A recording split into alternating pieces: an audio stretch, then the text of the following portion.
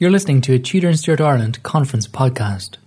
The 6th annual Tudor and Stuart Ireland Interdisciplinary Conference took place at NUI Galway in August 2016. The conference was generously supported by an NUI Galway President's Award for Research Excellence to Professor Stephen Ellis, the Moore Institute at NUI Galway, the Discipline of History at NUI Galway, and the Society for Renaissance Studies. As in previous years, the majority of papers were recorded for podcasting by Real Smart Media, in association with UCD's History Hub. There are now more than 140 podcasts from previous Tudor and Stuart Ireland conferences freely available. To access this archive, go to historyhub.ie/podcasts or visit tudorstuartireland.com. In this episode, as part of a special panel in honour of Professor Stephen Ellis, a paper by Kieran Hoare from NUI Galway. His paper was entitled From Ossassane to Sexton, the Making of an Early Modern Urban Patriciate Family. The panel was introduced by Dr. Alison Forrestal from NUI Galway. Good morning, everybody. Welcome back into session. And on behalf of the School of Humanities at NUIG, and particularly the Discipline of History, I want to thank the organisers of this year's conference for a really splendid event. It's been absolutely fantastic. And in particular, I'd like to thank them for organising this panel in honour of one of the most distinguished academics that the university has produced over the last few decades. He will be shy about me saying that, but it's no doubt. Stephen Ellis has come long route, I suppose, in the 70s and to Galway, from Manchester University to Queen's University Belfast and then to NUIG. And of course, en route to this, he has become the established chair, position which he's held till his retirement for almost a decade here. He was also, for a number of years, head of the School of Humanities and was also elected a member of the Royal Irish Academy in recent years as well, in recognition of the scholarship that he has produced since the 1970s. The first article, I think, was in 1976 in the Historical Journal on the Kildare Rebellion and the Henrician Reformation. But since then, he has produced 7 monographs, 9 edited volumes, I hope this is right, and a multitude of articles and chapters in journals and book collections. Our speakers today, I think, are very well aware, as everybody else is, of the distinguished legacy that Steve leaves to the history of Tudor Ireland and the Tudor history in general. They are all connected with Steve in one or other way. We have Kieran Hoare here, who is a special expert archivist at NUIG in special collections and a postgraduate student of Steve's. Thank you. I suppose I should begin by saying it is a real privilege, but I suppose I owe a kind of a personal and an intellectual debt to Stephen down through the years. So it's a real pleasure and an honour to be asked to give this talk today. So the Council of Ireland, writing in 1538 to Cromwell, reporting on the attitude of the citizens of Limerick towards Edmund Sexton, stated that they, on the other side, bear from displeasure and, as they say, they much abhor him because he is an Irishman of blood and, as they say, he useth himself according to his nature. Howbeit he is made denizen and free by the king, so as he had been charger here, contrary to the English statutes and their liberties. They also say that he, his brethren, kinsmen and adherents, been mere Geraldines, and that part of his brethren were slain at the defence of the cattle of Maynooth, so that in respect of his Irish blood and corrupt affection to traitors, they say they do not trust him. The town authorities would have pointed to their 1423 Royal Charter, which stated, "No one who is an Irishman by blood and nation shall be mayor or exercise any office within our said city, nor shall anyone within the aforesaid city take or maintain any child of Irish blood and nation, that, as is aforesaid, as an apprentice, under penalty of forfeiting his franchise to the aforesaid city." Here then, surely, is an example of a town said to be, again from the Irish Council, said to be in the midst, as it were, of the king's rebels and enemies, turning against a townman of Irish blood. During his questioning in London in 1540, Lord Grey referred to Sexton as a false knave. How are we to reconcile this view of Edmund Sexton with his characterisation in a letter from Henry VIII to the citizens of Limerick, describing him as a trusty and well-beloved servant? Then there is the matter of his disinterment from the family vault in St Mary's Cathedral in 1554 following his death, details of which were recounted by his grandson Edmund Perry Sexton in the 17th century. And again, this is a quote from that. Edmund Sexton, my grandfather, after his burial, primo mari, was taken out of his tomb at night by Christopher Crea, alderman, Peter White, my grandfather's brother, and David White, the organist, and his right arm cut off at the elbow and left in the tomb, and the rest of his body hanged by the heels over the ceiling of the chancel, where it continued some 3 years until my grandmother, Catherine Arthur, was buried. And it goes on to say how he was buried at night. He'd been discovered by someone who was hiding in a thief who was hiding in over the ceiling. And he ends by saying, "This was done for his religion he embraced upon the Reformation." Indeed, the career of Edmund Sexton has been the subject of much historical research from the 19th century onwards. Historians such as Maurice Lenihan, John Begley, Colm Lennon, Brian Hopkinson, Matthew Potter and Clodagh Tate have all written about him. He was quick to write about his own exploits to Thomas Cromwell, as well as a book on the Reformation of Ireland, which has not survived. His career was a colourful one. Born in 1486, he comes to notice first as a servant of the Kildare family.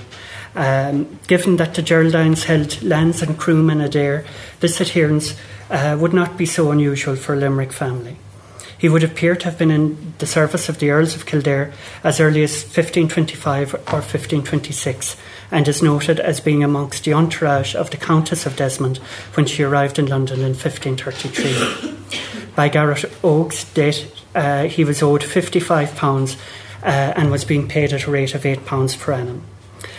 He was being investigated early in 1533 for operating as a merchant in Limerick, seeking to import gunpowder from Flanders.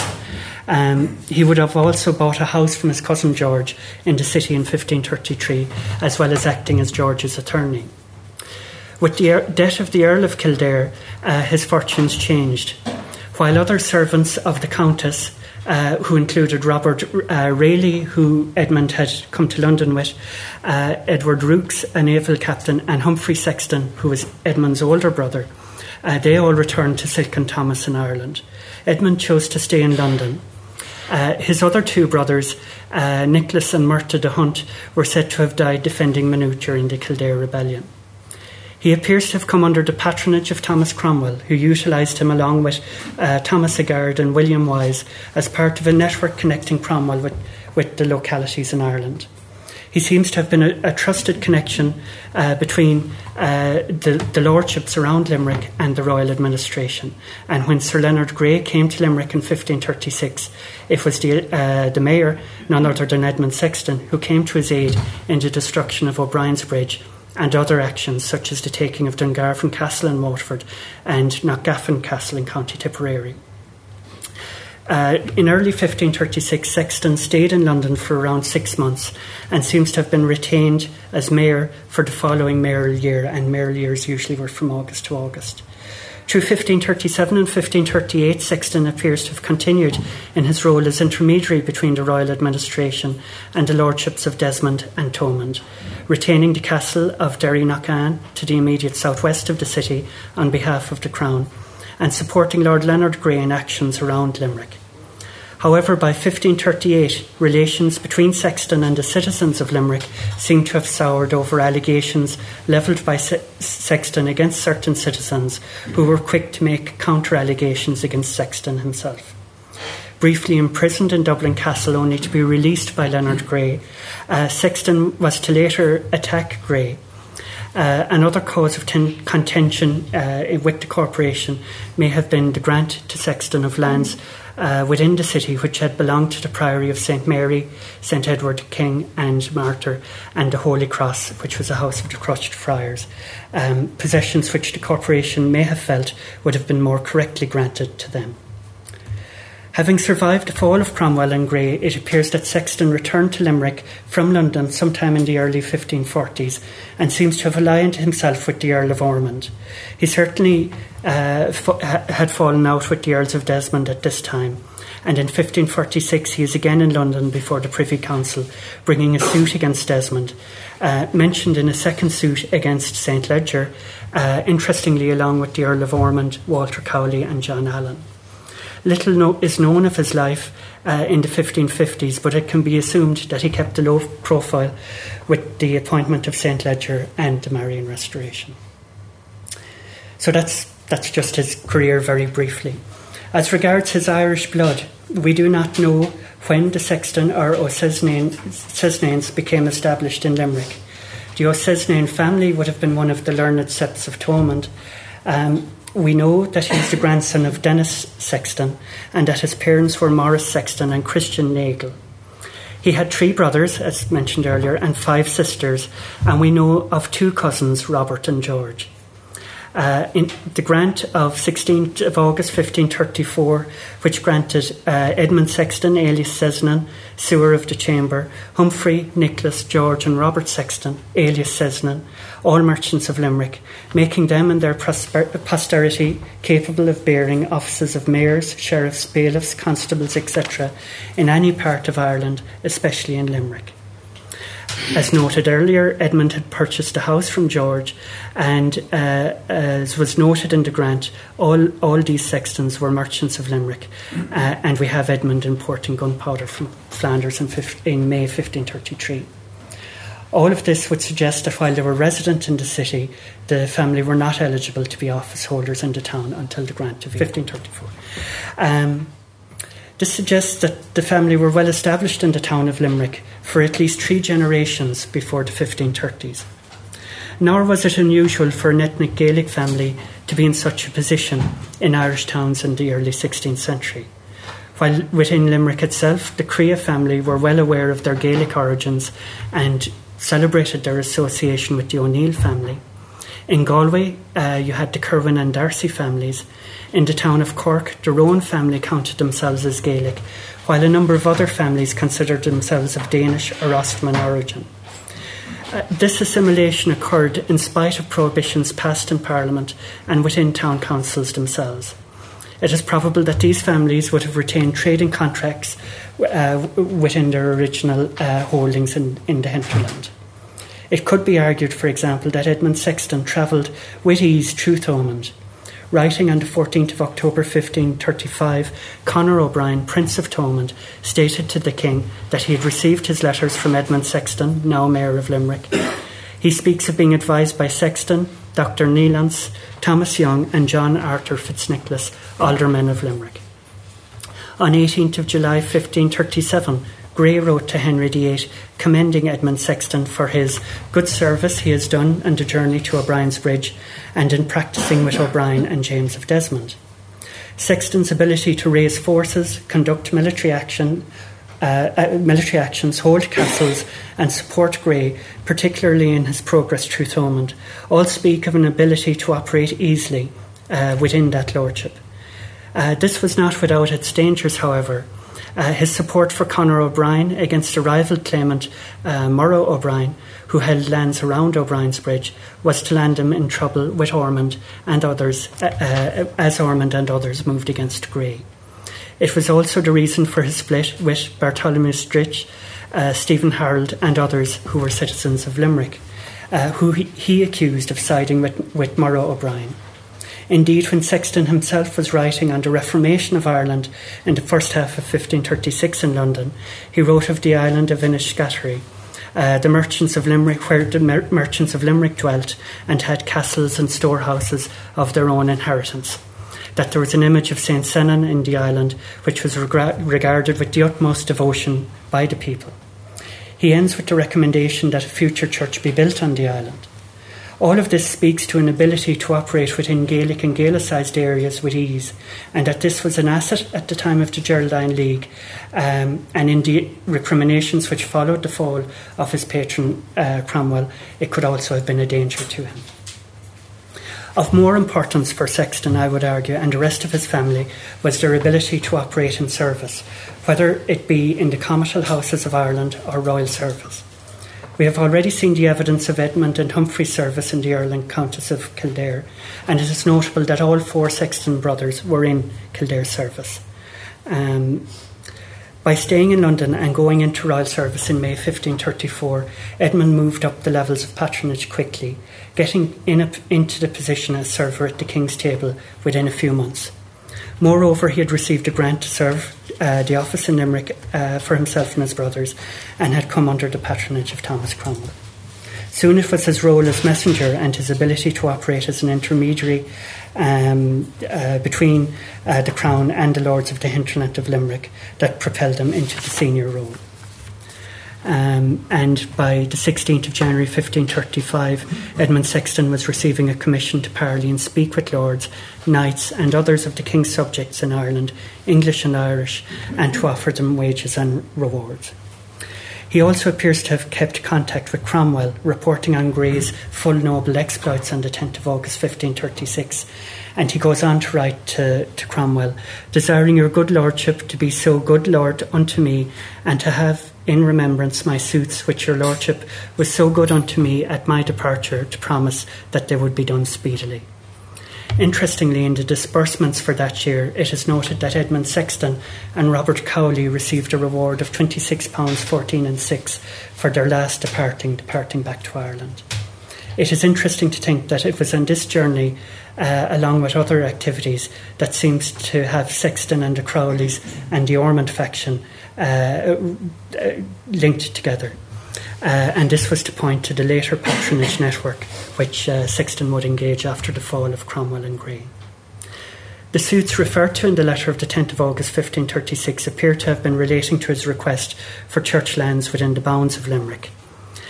He made much to Cromwell of disbursements he spent in royal service in Limerick, an assertion later challenged by the corporation. By his own account, he was present at the taking of a number of castles. He captured Donal O'Brien's galley, caused a number of preys taken from citizens to be returned to them, and managed to slay a number of notable rebels who threatened the city. Edmund's relationship with the city of Limerick was fraught with difficulties, as noted earlier. Recently, Henry Lee has argued in an English setting that Henry VII moved to create closed corporations where he sought to have a small number of people in control of municipal government and, of course, be responsible for payments and the running of the town. A similar drive can be discerned with his son in the 1520s and 1530s in Ireland. One such example was Sir William Wise, who had served similarly as a server in the King's Chamber. By 1533-34, William was mayor of his native Waterford and was instrumental in keeping the town loyal during the Kildare Rebellion. He was later to serve as Sheriff of County Waterford, conducting successful negotiations with Desmond, and described in 1539 by the Irish Council as a sad, wise, discreet gentleman. Thomas Martin in Galway would have been seen in a similar role, challenging the traditional families of the town for fishing, milling and property rights, and serving as a royal official when required. In Edmund Sexton's case, he probably had the support of the Arthur family, and in particular John Fitznicholas Arthur, and was he may well have been as a result of his marriage with Catherine Arthur, and this link was one which was long established families in the cities would have been a good move. He would also appear to have had a good relationship with the Young family. Other families he would have had a less harmonious relationship with him. Several members of the Harold and Stritch families, along with Robert Lewis, were accused of aiding Murtagh O'Brien. And in a later account of the misdeeds of Leonard Grey, penned by William Brabazon, Gerald Almer and John Allen, and recently described by Gerald Power in the Journal of the Galway Archaeological and Historical Society, it was stated that James Harold and Bartholomew Stritch impeached for feigned treason and so were committed to jail there. And this action was very much placed at the instigation of Edmund Sexton. It is no surprise then in 1540 that Bartholomew Stritch, as noted earlier, is accusing Sexton on conspiring with a friar. This was probably the Howan Kia, who was noted in Grey's entourage as a progressed truth-omen. It is noted that he made rhymes against the king, calling him an Henri Gorach, which is a pun on Ericach, or heretic. So he wasn't helping his case. But it would be wrong to think of the Sexton family as being ostracised from the corporation and the activities of the town at this time.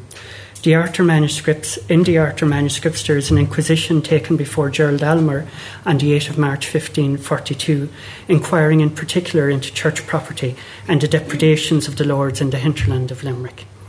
The jury is clearly drawn from the corporation, with representatives of the White, Young, Fanning, Crea, Harold and Stritch and Arthur families, amongst others. They are quick to point out where the previous commissioners, the Archbishop of Cashel and Walter Cowley in 1539, took silver objects and precious stones. They also note that David Mitchell, a merchant of Limerick, passed on a chalice of silver from the Greyfriars to Humphrey Sexton, that he'd also received a set of glasses from Stephen Crea, and which had belonged to the monastery, and Leonard Crea had delivered the silver chalice to Humphrey. George Sexton had a set of vestments of shamlet with a cross of velvet thereon. Certainly the wider family seemed to have been fully integrated into Limerick society, Humphrey holding the role of gauger and searcher in the city, as well as being a servant of the Earl of Ormond. Indeed, Edmund's last big invention of himself was in service with the Earls of Ormond. His association with Robert Cowley in 1536 was further cemented in 1539 when Walter Cowley, as noted earlier, was one of the commissioners who, amongst other things, investigated the accusations made against Sexton by members of Limerick Corporation. Sexton's subsequent turning on Lord Grey in London and return to Limerick, his falling out with the Earls of Desmond and his move towards Protestantism all occur within this milieu of Ormond's support. It is no surprise to find Sir William Wise receiving wages of £10 per annum as Constable of Limerick Castle in 1542, and he is appointed guardian of Nicholas, Edmund's eldest son, at the time of his death in 1554. Edmund also appears to have served as gauger of the town sometime in the 1550s.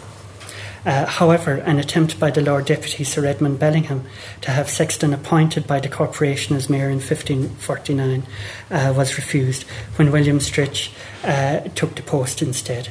This may point to the continuing enmity between the Stritch and Sexton families, but it may also point to a merchant oligarchy of Limerick asserting their independence from royal government. In conclusion, we can say that royal blood was a marker of identity, but not an impediment to advancement. Despite the statutes of Kilkenny, the passing of municipal statutes in towns such as Limerick, Waterford, Dublin and elsewhere, and in many grants of English law to Irishmen and their heirs in a number of roles, the application of those statutes was selective.